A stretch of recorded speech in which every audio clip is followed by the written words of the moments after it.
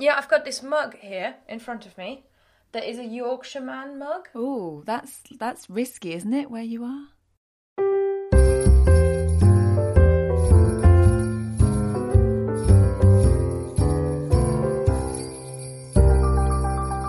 Hey folks, welcome to the Creative Language Learning Podcast with Kirsten Cable and Lindsay Dow. Hello folks, hello language lovers, and welcome to episode 43. I nearly said 33 then. 43, wowzer!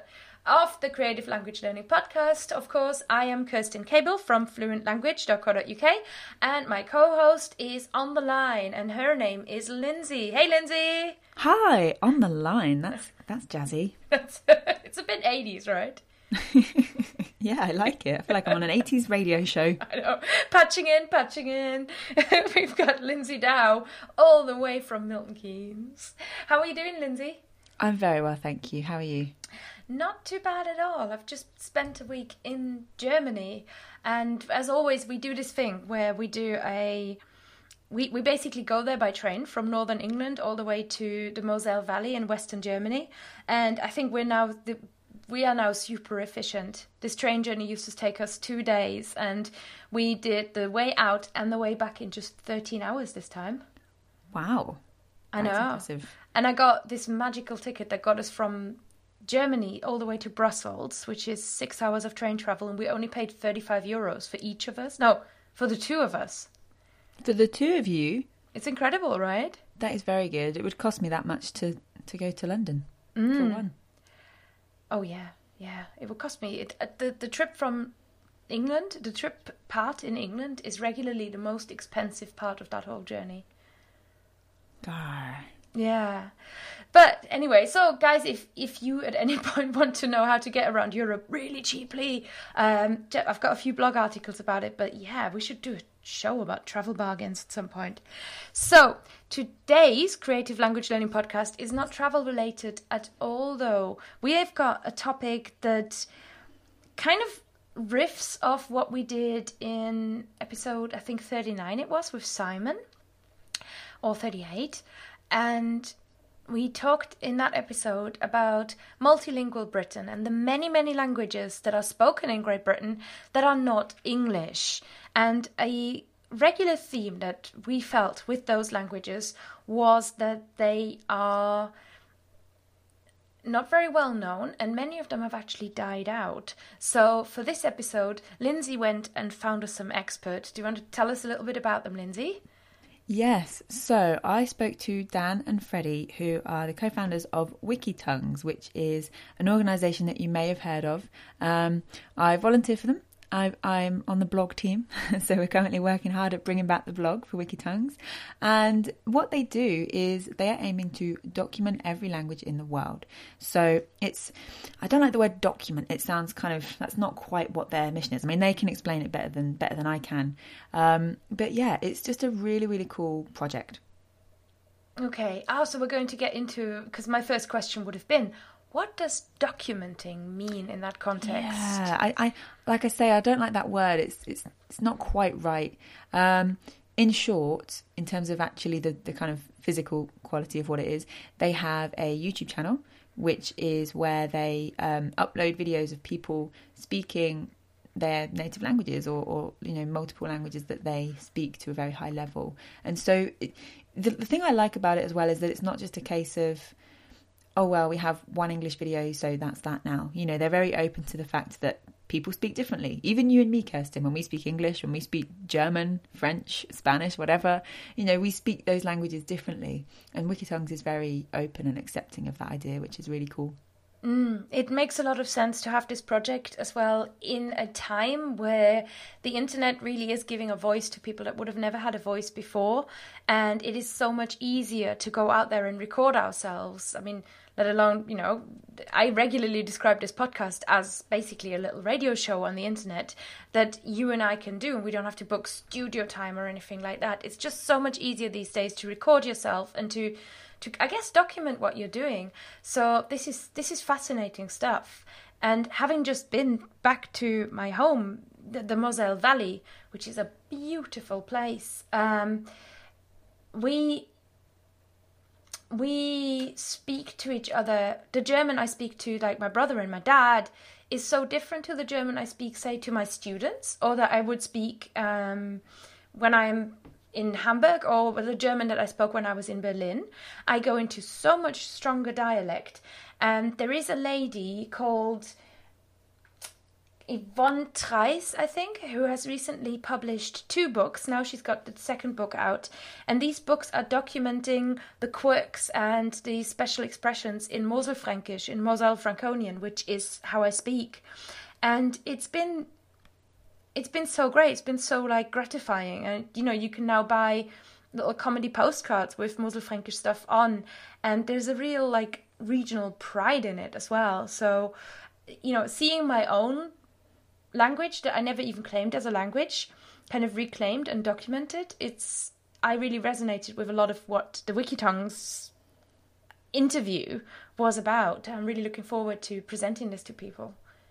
Excellent. Yeah, I think it's really important to have that sort of pride of where you're from and who you are and what you speak. Before we go into that somewhat heavy but super fascinating and intense topic, I've got something that I want to tell you about, Lindsay, and that's our sponsor for episode 43.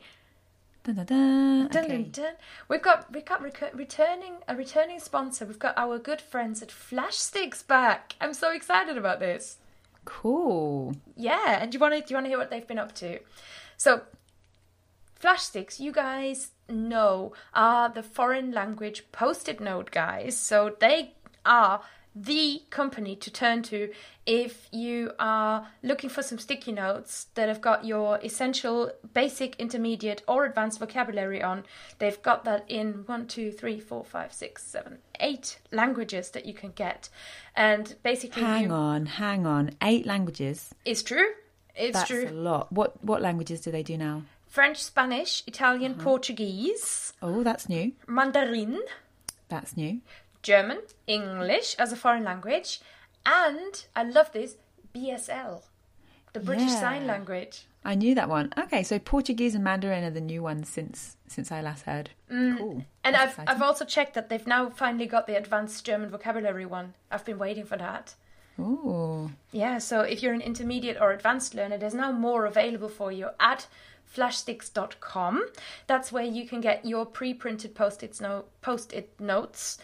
Really, really love those. They're great as well if you're a parent and you are playing around perhaps with your kids, or you kind of, you know, your kids are learning to read and you're interested in having a bilingual household or bringing up your kids bilingually. I think this is a really great playful way of bringing a little bit of foreign language into your life without completely sort of hitting your kids with the hammer of achievement pressure.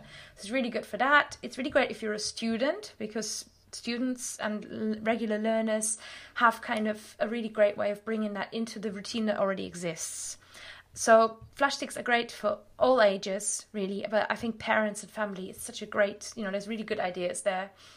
And not just that, but also are they, from what I hear, by the time this podcast comes out, you will be able to download the new app by Flash Sticks called Flash Academy.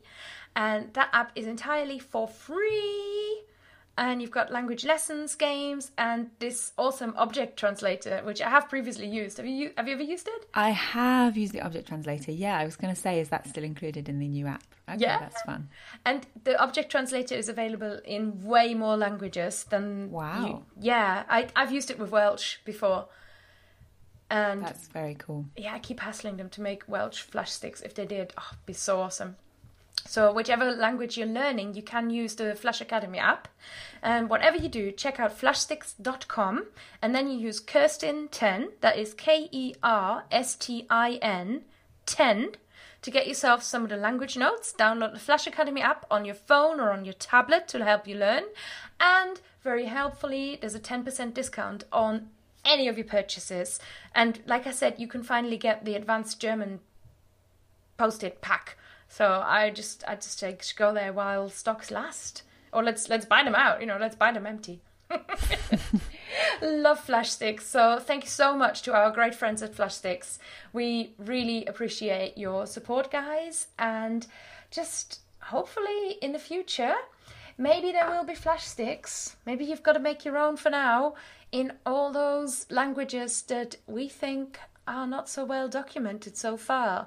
So I want to bring it back to away perhaps from the leading world languages of English, French, Spanish, German, Mandarin, Portuguese, and back to languages that are even very little. I found some really interesting ones in this interview. Let's have a listen to how it went.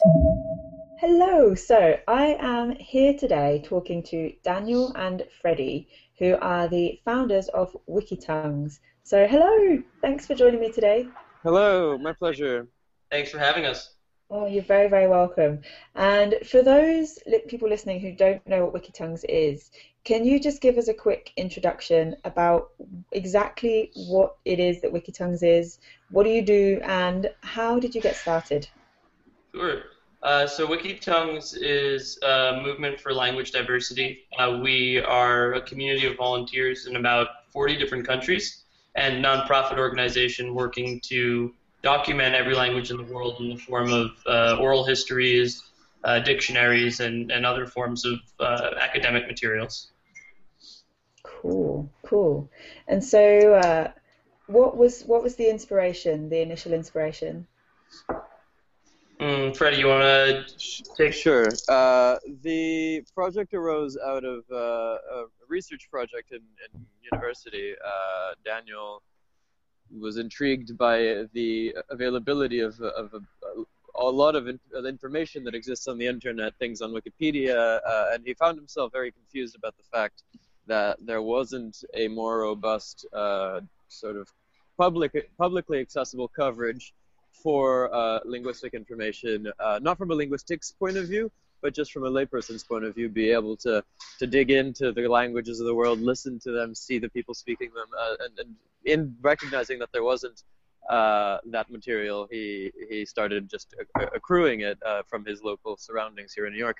From then on, over the last, I guess, 3 years, I came on board, and we've just been formalizing that and acquiring newer content, and I think refining really the message of the organization to the point that today we have a very specific mission statement around the concept of language rights, accessibility, awareness raising, and active defense of these of language as a whole.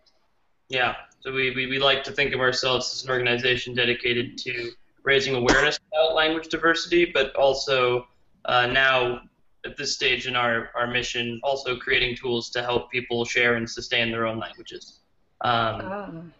Okay, I'm excited about the tools part, and we're going to talk more about that later, because I know there's some big news on that front. But does it matter then? I mean, we all know that there are some languages, quote unquote, bigger than others, spoken by more people, learned by more people around the world, and naturally when that happens, languages die. And so why does that matter? So I think to provide a little bit of context here, if you accept a language as a tool, as a vehicle to achieve something at the end, then it makes sense that you have certain languages that aggregate a lot of people and certain languages that, just given the nature of how globalization has happened, certain languages that don't hold on to these communities, to their own native communities. And so what you see is communities that sort of lose their footing, their support from within once people stop or either lose the desire to learn them or are actually prevented from learning them by external forces such as governments or things like that. What happens when you lose a language is the community itself, the people, the group of individuals that constitute that language, they lose an essential part of who they are. You see this time and again that communities that don't speak their native language anymore have incredible rates of suicide, incredible rates of illness and disease, tend to have, great rates of disenfranchisement from the government and from the economic systems in which they participate. And that is just like the local consequence of losing a language. And so from that simple perspective, you have a lot of loss that goes outside of just the intangible set of grammars and rules that constitute how people communicate. On top of that, what is language if not a way to encode memory, a way to encode experience, right? And if we have these communities that have been talking for 15,000 years, you lose volumes, troves of contextual knowledge, historic knowledge, which is very important, and also actual geographic knowledge, botanical knowledge, things about the natural world that we no longer have access to. And you'll see this from a variety of different disciplines of research. Whenever you have a botanist who starts looking at, ethnography and goes in and becomes an ethnobotanist, they'll be discovering things that to contemporary science were, completely unknown, which might sound, surprising or maybe a little weird, but like these communities worldwide, by sheer exposure to the natural world in their own way, have formed their own natural understanding, which, time and again, have proven to be very accurate, right? Yeah. Without the same sort of methodologies that have been developed over the last 300 years, but nonetheless. You also, in studying the kind of gradient of linguistic change over time, linguistic historians have a way of are able to understand the way different groups of people have migrated over time. And so the more languages that are actively spoken today, the more we have an understanding of prehistory. For instance, there is linguistic evidence of the Bering Strait migration. There is linguistic evidence of the Bantu migration in Africa many thousands of years ago. And if on that note, if you're looking at history, trying to understand why things are, and I think if we have to explain the value of history, we can do that in a moment. But if you're looking at history and you don't have these languages or access to this fundamental piece of like human experience, it's trying to read a history book with the pages ripped out. You can't exactly go about looking backwards and trying to understand, like the Bronze Age without understanding that there were the Hittites and, so many other communities outside of Greece and outside of, the north of Africa. Or the same thing in like Scandinavia. You have Sweden, but you also have Latvia, Poland, Denmark, all of these countries coming together, which politically we all sort of know the histories of those. But linguistically, it provides essentially the meat and bones to the story. Without that, you don't have anything. So, hello, it's Kirsten and Lindsay, and we thought we will join you guys as you're listening to this interview and kind of at strategic points and take a little breather and kind of discuss what we've just been hearing, which I think is fascinating stuff. And honestly, I am a person who loves languages, enjoys languages, and feels a certain association and identity with language, and the same with you probably. But Lindsay, these guys are on a different level of how important this is, aren't they? Yeah, I mean, I think it's really interesting the idea, especially bringing in things about history and like the botanical stuff, about that if a language dies, then these names for these plants that we don't necessarily know about die too, and that's a big thing. And you don't always think about that with sort of language death, do you? You just think, oh, a language disappears, it's a shame, people lose a culture, but people, we lose something too on a wider scale. So it's in everyone's best interests to kind of preserve, learn, teach, and to save as best as possible endangered languages. Absolutely. And what you said is like, the people think, oh, it's a shame, culture is lost. I think many people don't even go to that point of thinking it's a shame. I think there is a real sense in the world of sort of, yeah, what ifs, no one was using it anyway. It's just more practical if we all communicate in one language that is mutually intelligible. And there is that kind of practical counterpoint where if we all spoke different languages, we wouldn't understand each other.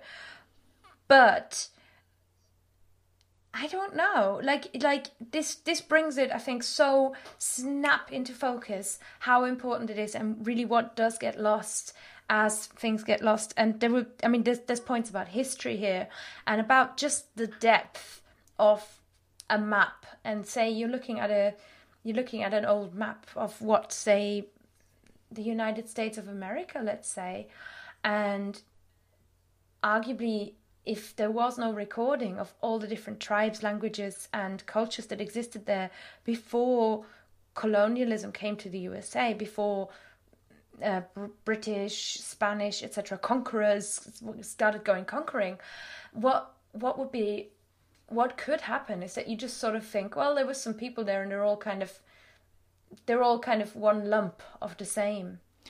Yeah, it's very, very easy to do that when we don't know anything about those people or their languages or their culture or who they were. I think it's very easy to do that, but it is something that is a mistake, but a mistake that's easily made, but hopefully something that can be changed, and people will be more widely open to the idea of accepting, you know what, actually everyone matters equally. Absolutely. That's great, isn't it? It's a point of equality. I really like that. It's a point of equality and of essentially fighting, like Wikitongues, the non-profit organization, defends the right of each and every one of us to be heard, no matter how we speak, no matter what vocabulary we use, and no matter how we put the things that we express together. I think that's amazing. Exactly. Okay, so let's go back to the interview. And there's a really key point here that Freddie says that I was listening to this when I was interviewing him thinking, yes, this is so true. Let's take a listen. In fact, then, language and the reason it matters, it's so much more than language, isn't it?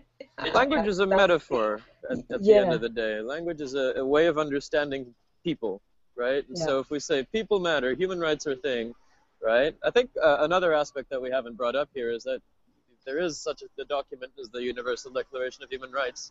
The second article of that says anyone has the right to speak their native language, right? That is just an objective document that sort of reinforces what we're talking about. Language, we have the experience of language in which we can, I'm going to casually learn a sixth language or so. That's a very unique position for us to be in, right? Like, I think that the concept of language extends all the way to what our experience is, but it starts from a very early point of representation, right, of equity. Yeah. And one other thing that I wanted to add here is, we talked a little bit a moment ago about how when you lose a language, you lose certain bodies of historical knowledge, you lose certain elements of prehistory. I often avoid that point when someone initially asks me why language is important, and that's because once a language is attested, which is to say documented, which indeed most of the languages of the world are in some way, even if that documentation is locked away in some university archive, you have access to that information, right? But what you lose, as Freddie was saying earlier, is a community, is human diversity. In the south of France, there used to be the predominant language historically was a language called Occitan, and that was actually the first Latin dialect to be written down, right? So most of the Southern European literary tradition actually begins with them. It's not Dante, it's not Cervantes, it's not Ausias Mark, it's the Occitanian troubadours, right? But because of the French government's language policies, Occitan as a language is pretty much entirely removed from the public sphere. In most places in in France, in southern France, you can't expect to go into a store and speak it with anyone. It's not on the sign in a lot of places. And from a kind of like natural world knowledge point of view, nothing is really lost there, because the history of Occitania is there. We have it. It's a literary language. Occitan versus French, Catalan, or Spanish, or any of the languages that surround it doesn't necessarily offer insight into the human experience in a different way because the grammar is the same and the vocabulary is largely the same. But what we lost there, what we're losing there is a whole slice of human tapestry, right? We're losing an experience. You know what struck me so much about that, Lindsay? It's just this is really this is intense stuff. Seriously. The image that brought up in my head, thinking that there is this language that's used to be spoken in a part of France that we don't even know about anymore. And combining that with my own experience of my home dialect that is so rarely written, or my home language, talk about that later, and also about everything that we discussed with Scots, everything that we discussed about Cornish and all those languages in Britain. It's like, when we hear dead languages, I think it's quite common to sort of think, yeah, Papua New Guinea, 200 years, whatevs. Again, that feeling of it's nothing to do with me. But actually, we're like walking around on a linguistic graveyard, aren't we? Yes, and I think I'm really glad that Daniel brought up this example in France, because you're so right, we do think that this is something distant from us. And I think we mentioned that whole sort of apathy towards the whole thing that a lot of people sometimes have. And I think perhaps that's partly why, because it does have this distance in our minds. That first go-to thing is, oh, well, we're in England, we speak English. We're in France, we speak French, whatever, right? And so, yeah, but it's true everywhere. This is something that happens everywhere. And granted, it happens more in certain parts of the world and certain places more than others. But that doesn't mean that we're not all connected to this in some way. Absolutely. And when you say, we're in England, we speak English, it's so easy to think we're in England, we speak English, and that's the way it's always been. Yeah, which is definitely not true. Yeah, and it's so easy to I don't know, it's so easy to go there with your mind. And not even, it doesn't mean that you've got a low level of education or that you don't know any better. It is literally just thinking how we think. And then the next step from that is to dismiss dialects because they're not, like what's always been there, but actually they are what's been there way before anything else. Yeah, absolutely. This is why I think the Celtic language revival, or Gaelic, whichever way you want to think of it, the revival of Scots Gaelic and, to a much smaller extent, Cornish and Manx and Welsh in the UK is such an interesting place to look right now. I'm reminded of an episode of The World in Words, a podcast from NPR, which, if you like our podcast, but you wish we had more budget, then you should listen to The World in Words. But it's because they're so well produced. And they had this episode about Welsh and said that the language revival that's been going on with Welsh is something that the world is currently like looking to as an example of going, how did you do that? How did that work exactly? What is it that you guys did? Because we haven't got an answer yet. Documentation, as Wikitongues creates it, is a first step, an important step, and a step for visibility that is probably, I think, step one to what may be a language revival. But also to know that a language revival doesn't mean a threat is important. Just because you're bringing back Welsh doesn't mean you're threatening English as such. Yeah, yeah. And it also doesn't have to be a case of by the point where it's on death's door, so to speak, that you think, oh no, we need to do something about this. You know, it can be any stage where you think, let's speak this language more. I'm going to learn this language. It's not just a case of, oh, wow, this is the final chance. It is something that you can. What is it they say about prevention is better than the cure, right? It's that kind of attitude. Mm-hmm. Oh yeah, that's super important. Because to think, you're right, you don't have to wait until your language is dead. You could just, like, be curious about it now, even if it's just a song that you put back into kindergarten or something like that. Like, I remember my first language that I really had contact with is a language I've nothing to do with now, because it was Hebrew in kindergarten, because my teacher brought in a song in Hebrew that we sang. Oh, wow. Doesn't mean that I know any Hebrew now, but it just gave me that little bit of awareness and that little bit of a sense of what's out there. And that's what we say so often, just that engagement with a foreign language doesn't mean you've got to sit down, study, learn it. And it doesn't mean you've failed if that's not what you're doing. It's just kind of touching it and sort of looking at it and going, oh, interesting. Not ooh, like ooh. No, It was an of agreement, not an of disagreement. Yeah, like ooh. Can you imagine that gives me this idea of perhaps Wikitongues as almost this sort of shop, like a showroom? Oh, of languages. Yeah. Yeah, it's very addictive if you go onto the YouTube channel to kind of sit and just watch through this mystical array of, ooh. Yeah, exactly. What language is this? It's very, very fun. It's like I think in a way I want to think of it more as a showroom, as in, like not you don't have to buy, but you can play, you can touch. I would rather think of it that way than a museum where everything is hallowed and you can't interact with it at all. Yes. And I think they would agree with you on that point. So, language showroom and language revitalizing. So, your next step of the interview actually kind of goes into that feeling of why resurrect a language and all this important sense that gets lost, a sense of what gets lost. And I think Freddie and Dan, have I got their names right now? You have. Well done. Freddie and Dan. I'm glad they're not listening. Maybe they are. Hi, guys.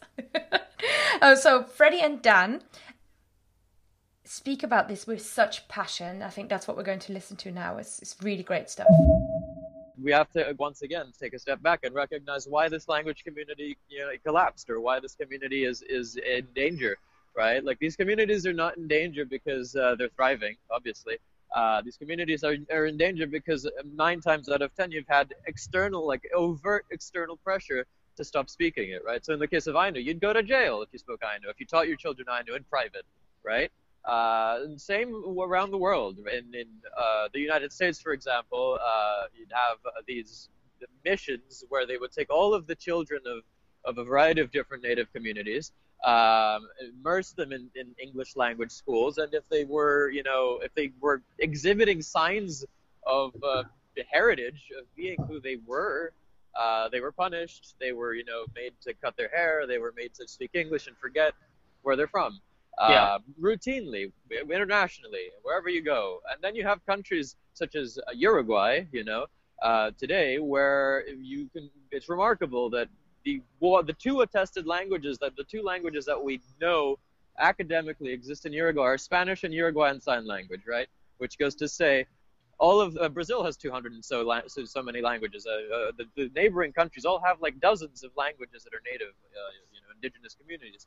But that is the outcome of not having the infrastructure to be able to organize around a specific language, right? It is a very 1984 Big Brother sort of situation, really. Well, in Uruguay, it also was. Uruguay is not a particularly big country, and that part of South America was subject to a pretty gruesome genocide. So I think it was less.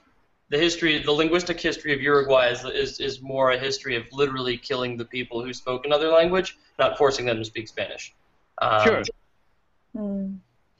But that's another good important point, and that is that history of language repression is almost always tied to histories of racism, genocide, empire. It's never savory. And so when you ask people, or when people ask, what is the point of of of supporting language diversity, or what is the point of learning non-majority languages, non-international languages? Well, it's really a subversive act. If you oppose racism, if you impose misogyny and imperialism and all other forms of oppression, you also need to support language diversity, because it's all intertwined. And so it really is, Freddie brought up the Human Rights Declaration a little bit earlier. It is a question of social justice at the end of the day. And I feel that that's so important, and quite often it's not very easy to make that connection, is it? It's not very easy to say, because of these these huge things that people don't necessarily like to talk about, like racism, like genocide and things like that, politics and things. But it's so inherently tied in. Yeah. I think a really helpful way of understanding this, to take this one step farther, I think, just to illustrate the nature, the unifying nature of language, the politically unifying nature of language. You have histories like the history of Europe, for example. You have hundreds of languages in hundreds of different countries in a very small geographic space, right? All of which emerged as sovereign nations over the last, I don't know, 200, 300 years. But then you have the whole Levant area, in which you have all of the Arabic languages, and you have a very stark contrast in here, in which you can firmly say, I don't speak German, I speak Schwabian, right, or something like that. And then you'll have the Germans who say, oh no, that's a dialect, whatever. But there is a very strong intention to separate yourself from your neighbor. Whereas in the Arabic-speaking world, everybody speaks Arabic first and foremost, and you can meet a person from Iraq and they say, I speak Arabic, and someone from Morocco and say, I speak Arabic, and all of a sudden they're not mutually intelligible languages, right? You can kind of understand, but it's about as close as Italian and Portuguese or Spanish, which have their own unique sovereign political national identities attached, right? And so I think this example serves to illustrate the backside of the coin of the identity question of language. I have a question for you after listening to that, Lindsay. Hit me. Okay.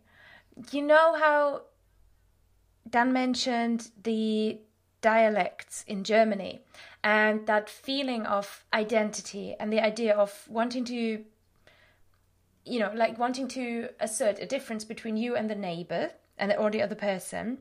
To what extent, and I'm reminded of your amazing rendition of Scottish dialect when we did the English show, and I wonder, or the British show more accurately, I wonder about you as an English speaker. How much do you differentiate yourself from, say, other English speakers? Probably not as much as you would.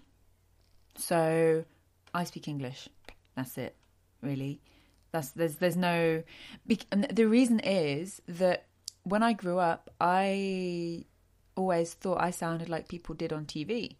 And, there was no distinction in my accent. And people certainly had accents in my family. I've told you this before. I have family in Lancashire. So, they had an accent. I have family in Wales, in Scotland. They had accents that were different to mine. And so I assumed that because how I spoke sounded like on the TV, I didn't have an accent.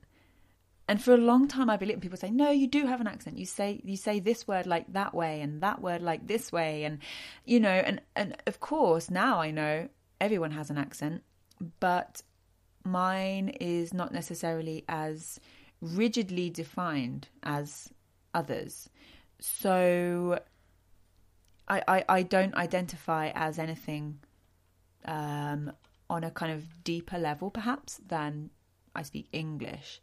I wouldn't say I speak Northamptonian English, or English with a Northamptonian accent or anything like that. Mm-hmm. I speak English. I sound like I'm from the South. That's pretty much it. Yeah, I wonder. I would see that was a thing that I wondered about. Maybe it is that the English that you speak, maybe because you grew up with your particular type of English being spoken so widely in the media, so you kind of feel like this is around me. Maybe it feels like you are really super represented and you're kind of really comfortable growing up where you are. Yeah. That's really interesting. Whereas, I guess if you are a person and you notice a difference and you feel like you're not represented, the desire to assert your difference becomes stronger, right? Maybe it's that. Perhaps, although I would argue that sometimes it doesn't become stronger. Sometimes it does become weaker. Like, I think we touched on this earlier, and I'm sure we'll touch on it again later. Yeah, I definitely. think you're right. And that was a really, because then comes into that, and I love this so much, the angle of if you oppose oppression, you need to support language diversity. In other words, if you oppose any kind of anyone being made to feel like they are less than anybody else just because of how they speak, then you've got to support Wikitongues and this non-profit and the mission of Wikitongues. Wikitongues. It's so important in that sense, and I feel this even like living in the north of England. I feel like there is a different sense of having to assert local pride or local kind of dialect pride ever so slightly. I think it's really important for people around here to, and rightfully so, kind of to be heard. Yeah, I've got this mug here in front of me that is a Yorkshireman mug. And it's got stuff... That's risky, isn't it, where you are? Oh, well, no, because Christian's a Yorkshireman. So my husband is a Yorkshireman who moved to Lancashire as a kid, but his parents are Yorkshire. Brave man. Yeah, it wasn't his choice, I think. He was too little. But his parents, when he speaks to his parents, he goes way more Yorkshire. So, right. But, this is kind of that thing where it's like, you get mugs with Yorkshireman sayings on. That's kind of this part of this sort of local pride, local identity that I think is so extremely important. Yeah, so you would never find like sort of paraphernalia or a little phrase book or anything like that for where I'm from. Not like there's nothing. Northamptonshire speak. People say duck. People say, "You're right, my duck." Uh-huh. Is that a thing? Have you ever heard people say that to you? No, people say love around here. You're right, love. Oh yeah, people say love, but people say duck as well. Uh-huh. That's probably the closest thing we have to anything remotely unique. To a dialect. I really like that Wikitongues brings in this kind of activist mentality to languages. I've never seen that before. Yeah, they're very, very cool. Definitely. So, okay. And you know what else it reminded me of? When you're a small child, maybe 80, 90 years ago, and if you were left-handed, you would have had that educated out of you. You would have basically been forbidden from being left-handed. Are you left-handed? Even though, yeah. Oh. And my grandmother told me to write with a pretty hand when I was a little kid.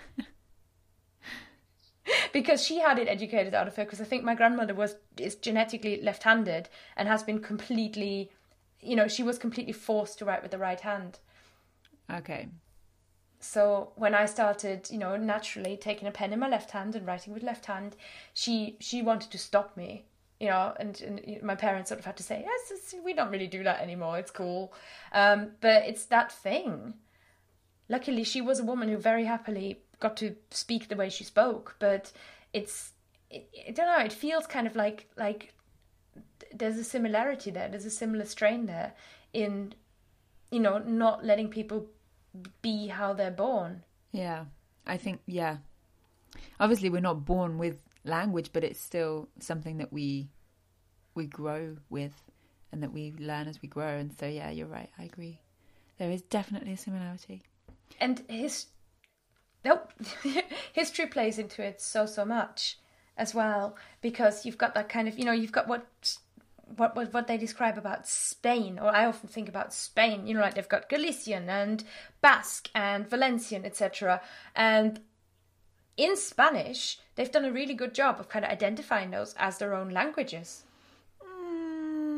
Yeah, not necessarily always, but yeah, I mean, in comparison, like we touched on France and the south of France earlier. When I learned French, I didn't know that there were other languages spoken in France for a much longer time. Whereas when I learned Spanish, it was pretty much lesson 1, lesson 2, and they said, so Spanish is not the only language spoken in Spain, kids. We were like, hang on a minute. Then why are we learning it? So yeah, it's interesting. I think there's more of an awareness, perhaps.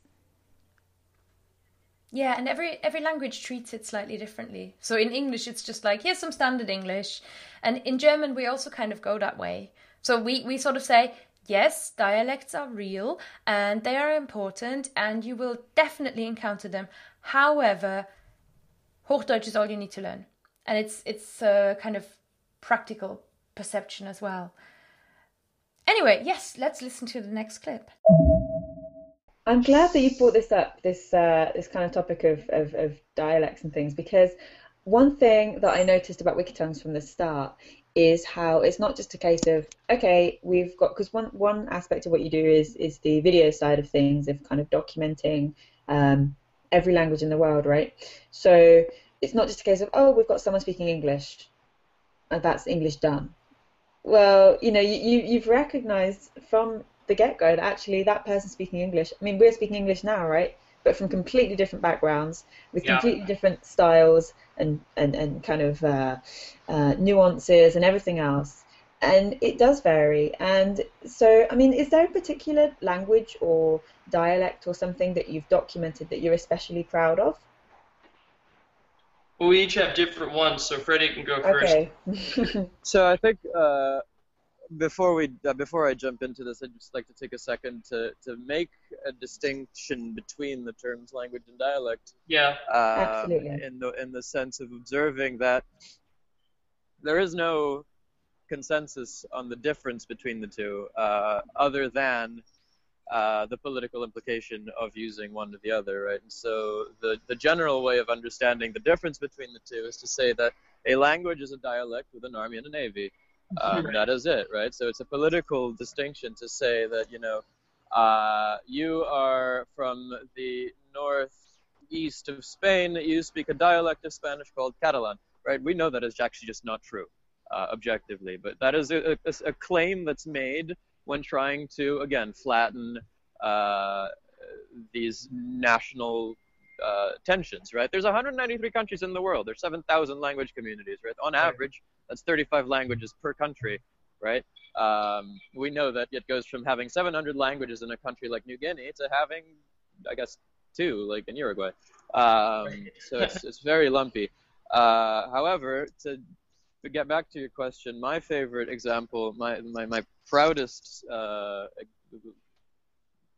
language that we have on Wikitongues right now is the Ainu language, which is a language from the north of Japan, which has been brutally oppressed, and is now starting to show signs of revitalization and acceptation. I guess that's not a word, but acceptance. Yeah, I claim my English as a second language card right now. And yeah, the acceptance of the community into a greater national community of Japan, right? And you said before we went to record, was there 10 speakers at one point? There are today 10 or Today? 13 Wow. native speakers, which is to say people who were born and taught the language, and they're all, I believe, over 70. We have a community of second language speakers of Ainu that is emerging. I think also around the zeitgeist of the Ainu identity and finding value in that. It's similar to the Aragonese question that I brought up earlier, where there's more second language speakers than first language speakers, because the younger generations, on their own accord, at an older age, decided to bring it back.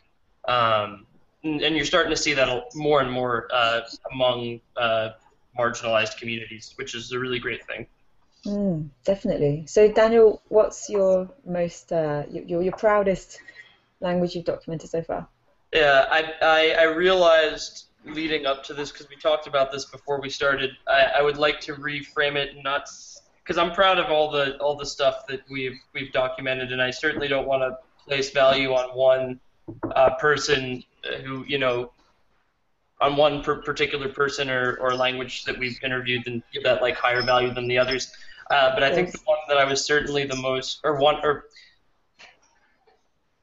trying to find a way to say this that I'm comfortable with saying it, but I'm just going to go ahead and say it. I think I'm most excited about having recorded a language called Nafasana, which came to us from a really cool volunteer named Sarah Doyle from Vanuatu.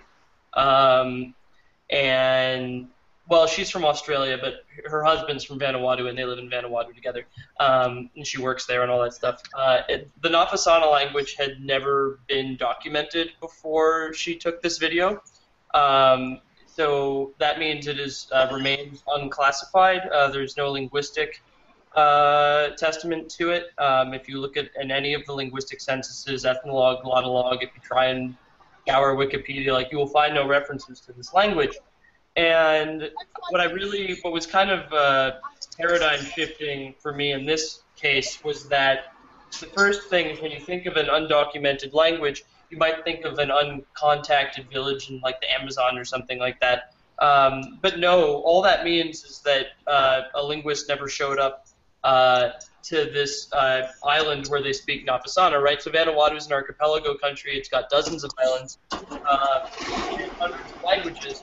So all that means when we say this language isn't documented is that someone from Harvard didn't show up and say, "Hello, could I do a grammar with you?" Yeah, and so that's really interesting, and it kind of illuminates how that old paradigm that you only know what you know. And so even that number, 7,000 languages, that's thrown around a lot, is only to the best of our knowledge, and that even in a world that is as globalizing as ours, there's still so much.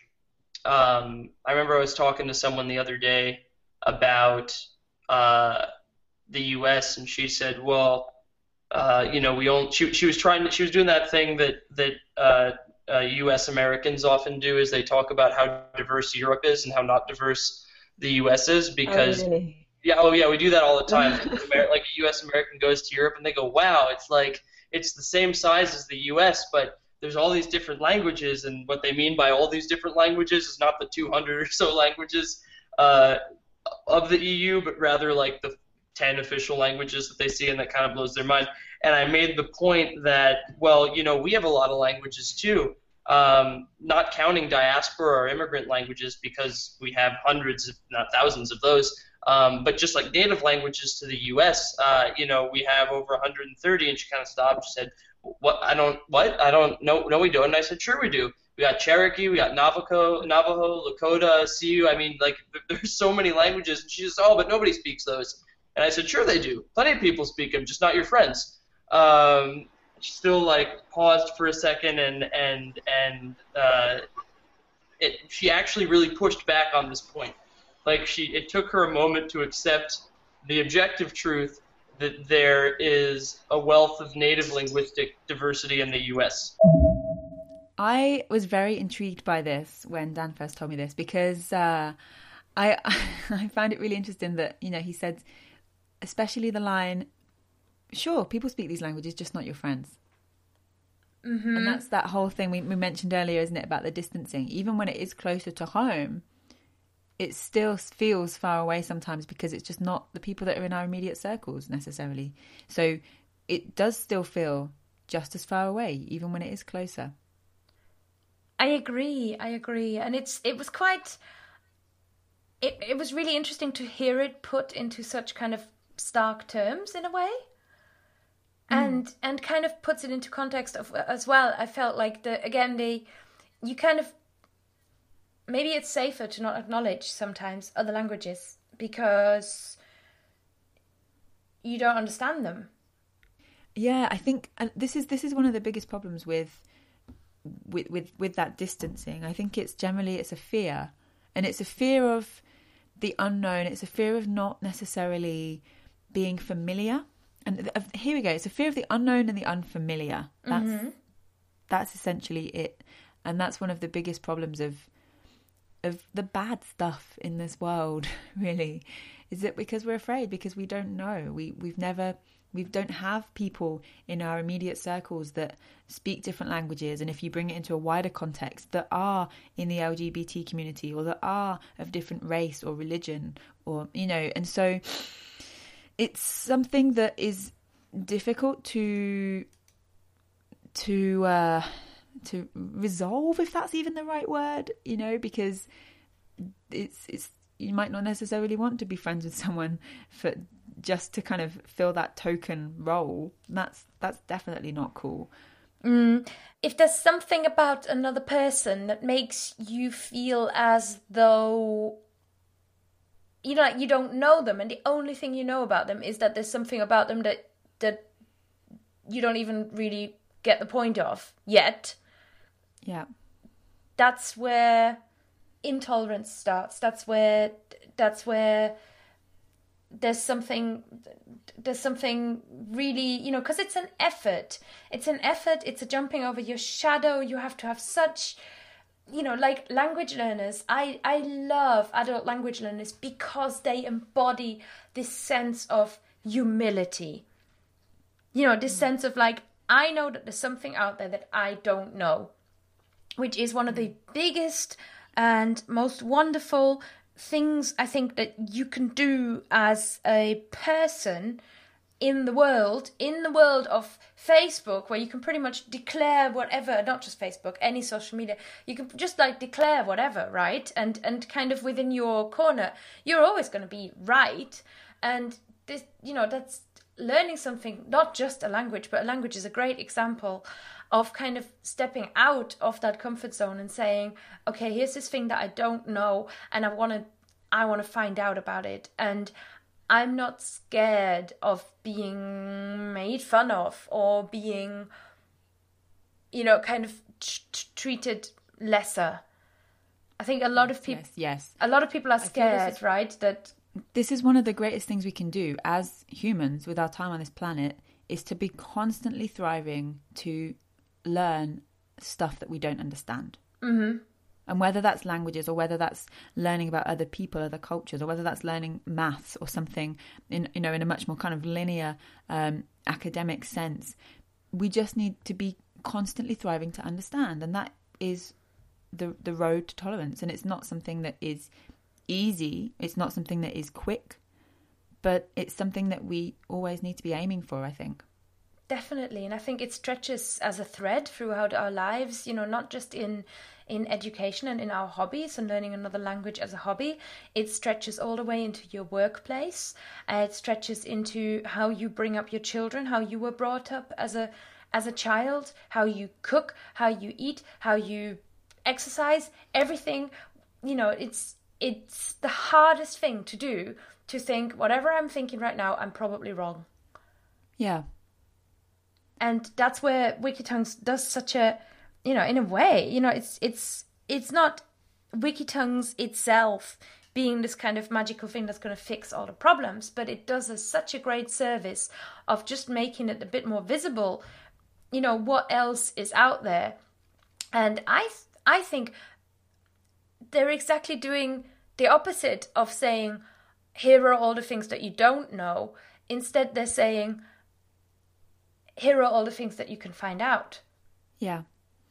And it's interesting, you mentioned earlier as well about the idea that what Wikitongues do in terms of YouTube and that documentation side of things is really step one. Well, they're also going one step further now, which is really cool. How are they doing that? So they recently, at the start of this year, had a Kickstarter project which got fully funded for an app called Poly. That's Poly, as in polyglot. Yeah. And this is an open source app for sharing language. So it's more than just the visual and the audio. You've also got a chance to share kind of almost like mini phrase books, if you like, in different languages. And it's really cool. It's a really, really cool project, and I'm excited to see this happen and to come into fruitation, so to speak. Fruitation. Have you... I love that. Have you seen it kind of in action? Because I think they've said they'd release it to volunteers at some point, but it's not like you can like download it onto your phone right now. I haven't seen it just yet, but I am a core supporter of the app, so I'm due to get first innings, if you like, which will be January 2017. What's it going to look like, do you think? There are a few pictures. If you visit the Kickstarter page, you can see, so we can put that in the show notes. Absolutely. There are a few pictures of the kind of prototypes they've been working on, and it looks really, really beautiful. It looks like, you know, when you're in Facebook Messenger or when you're in kind of iMessage and you're talking to people, it's that kind of interface with the forms of text. And like I say, it's open source, so you know, people can add to this. I think their end goal as well with this is to make it offline. So if you're going to visit some people that speak a remote language with no internet access, then you'll still be able to add and to contribute to this. Oh, wow. It's huge. It's very exciting. And you actually then, you can record kind of in the field using your phone? Yeah, so I think you can record audio with it as well. So you've got the text, but you've also got the audio alongside that as well. Yeah. Oh, amazing. So cool. Yeah. Yeah. Okay. Well, I've got a little bit of a part from the clip, and so we can hear a little bit more from Dan and Freddie about the app. Poly allows any person to create translation dictionaries, right? So phrase books between any two languages that you want. So let's say you speak English and you speak French, and you want to create, you know, a little introduction to French document. You can, but if you want to create an introduction to Occitan, you can do that too, right? Or an introduction from Occitan to Catalan, right? Why not? All of a sudden, you have this very lightweight interaction that allows you to capture these direct translations between any two languages in the world. So you recognize for the 7,000 languages generally spoken today. If you do direct translations between all of those, you have 49 million one-to-one translations, which means that you can have your Portuguese to Mandarin sign, the Chinese sign language, direct translations. You can have your Ukrainian to British Sign Language, or even like American Sign Language to British Sign Language, given that the two are not mutually intelligible. They're different languages. Not everyone knows that. And so all of a sudden now we have a platform for anyone on any computer or smartphone to be able to, and hopefully soon enough any regular cell phone will be able to participate, to share their language, to learn other people's languages, and create a community that really prizes and celebrates diversity, linguistic diversity. I love this so much because I feel so frequently it's kind of, I mean, for me as a native English speaker, it's relatively easy to find materials for most languages if I want to learn something, you know. Yeah. Of course, not as easy for some languages as others, absolutely. But the idea that it could be from any language to any language, and this is open source, right? So anyone can add to this. Yes. And we hope that there will be multiple. One thing when I am talking to people and I explain Poly, sometimes the understanding is that there will be like a single ultimate dictionary for each language, and that's not the case. We want as many users as possible, creating as many dictionaries as possible, offering as many different takes on languages and interpretations of different languages as possible. And the code is open source too. So this is really a project that we want built from the ground up. Nice. And so when do you expect Poly to launch? Because it's not available yet, is it? It is not available yet. On our Kickstarter campaign, we announced a public launch on February 21st of next year, which is the International Mother Language Day, as recognized by UNESCO. So that is when we'll be having our public launch, if all goes according to plan. We're going to open the application up to a specific tier of Kickstarter backers in October as a special thank you for participating in the campaign. And also to start having people, experience the app and find things that need to be improved and fixed, having us smooth out the kinks. And we're going to open this up, hopefully, to our own internal volunteer community to start collecting content as early as a month from now, so that we can, start having accruing content internationally already, such that whenever you start having users, there's already an interesting array of languages in there. Wow. Yeah. Actually, I'm really excited to say this, but I recently was Sarah, our volunteer from Vanuatu, recently put us in touch with Lopez, who is the gentleman featured in our video of Nafasana, and we might be working with him to produce the first dictionary of Nafasana ever, and that is really exciting stuff. So I'm really pumped about that.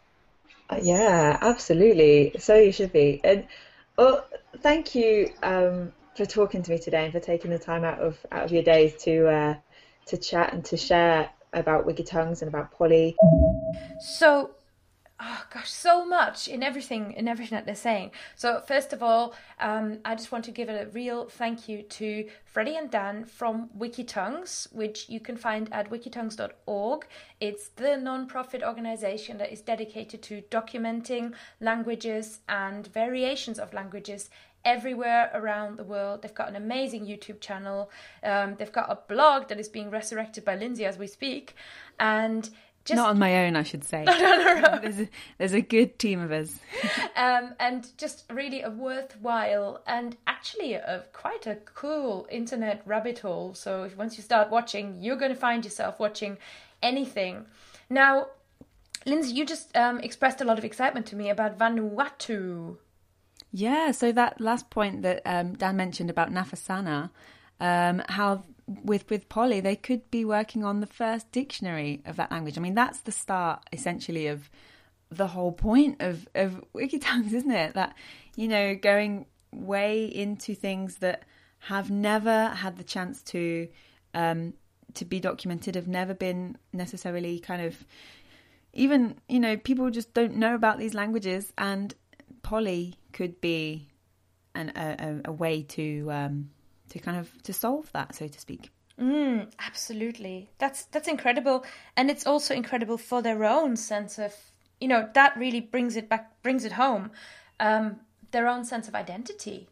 Your own sense of the identity, your own sense of the importance of the language or language variation that you speak is going to be completely updated if something like that happens. Which is super cool. Definitely. And like Freddie was saying before, is the sense, this is more than just somebody turning up and saying, "Hey, can I study your language? I'm from the University of," nobody really cares. This is real life documentation. Yeah. As it's spoken and shared with people around the world. It's so cool. It's just so cool that it's so open.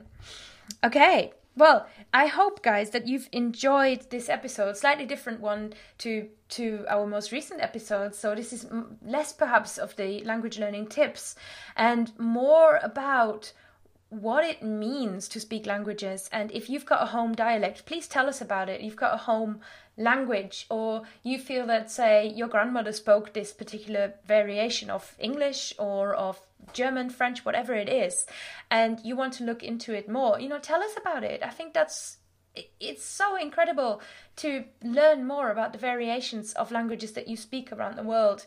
The feedback that we had after our episode about multilingual Britain was incredible. So many people who saying, I learned Irish in school and I just didn't really enjoy it, and now I'm coming back to Irish. People saying, Welsh is coming back, Scottish is coming back. This is happening in Britain, but I want to see it happen. I want to hear about it happening all around the world. It would be so amazing. So please, no matter how insignificant you feel your version of, a world language is, I think it is extremely significant, and each of us speaks their own, what sometimes is called idiolect. So that's kind of your personal language, but recognize it and accept and be proud, actually, that you are, beautiful. In language, we are all like beautiful, unique little snowflakes, and let's demonstrate that to each other. And if you want to demonstrate it one step further, you can submit a video to Wikitongues to be posted on their YouTube page as well. Really? Yeah. So anyone can submit a video. If you visit wikitongues.org, it will tell you what to do. And all you need to do is just film yourself speaking your language, or a language that you speak near natively, and yeah, it will be shared with the world. Amazing.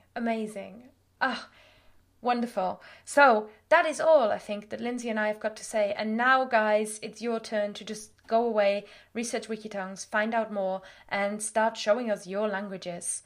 And Lindsay, do you know where you can find out a humongous range of languages, and kind of even get a really fun way of building a little dictionary just by snapping a picture with your smartphone? I may have an idea. Is it our sponsor, Flashsticks? Yes! It's the Flash Academy app. So if you point the object translator at things, you can set it to hundreds of different languages, and it's going to tell you what your world, the world around you, like wherever you're sat right now, you pointed at the squirrel that's jumping around on your toes or whatever. Where are you? I don't know, in the park.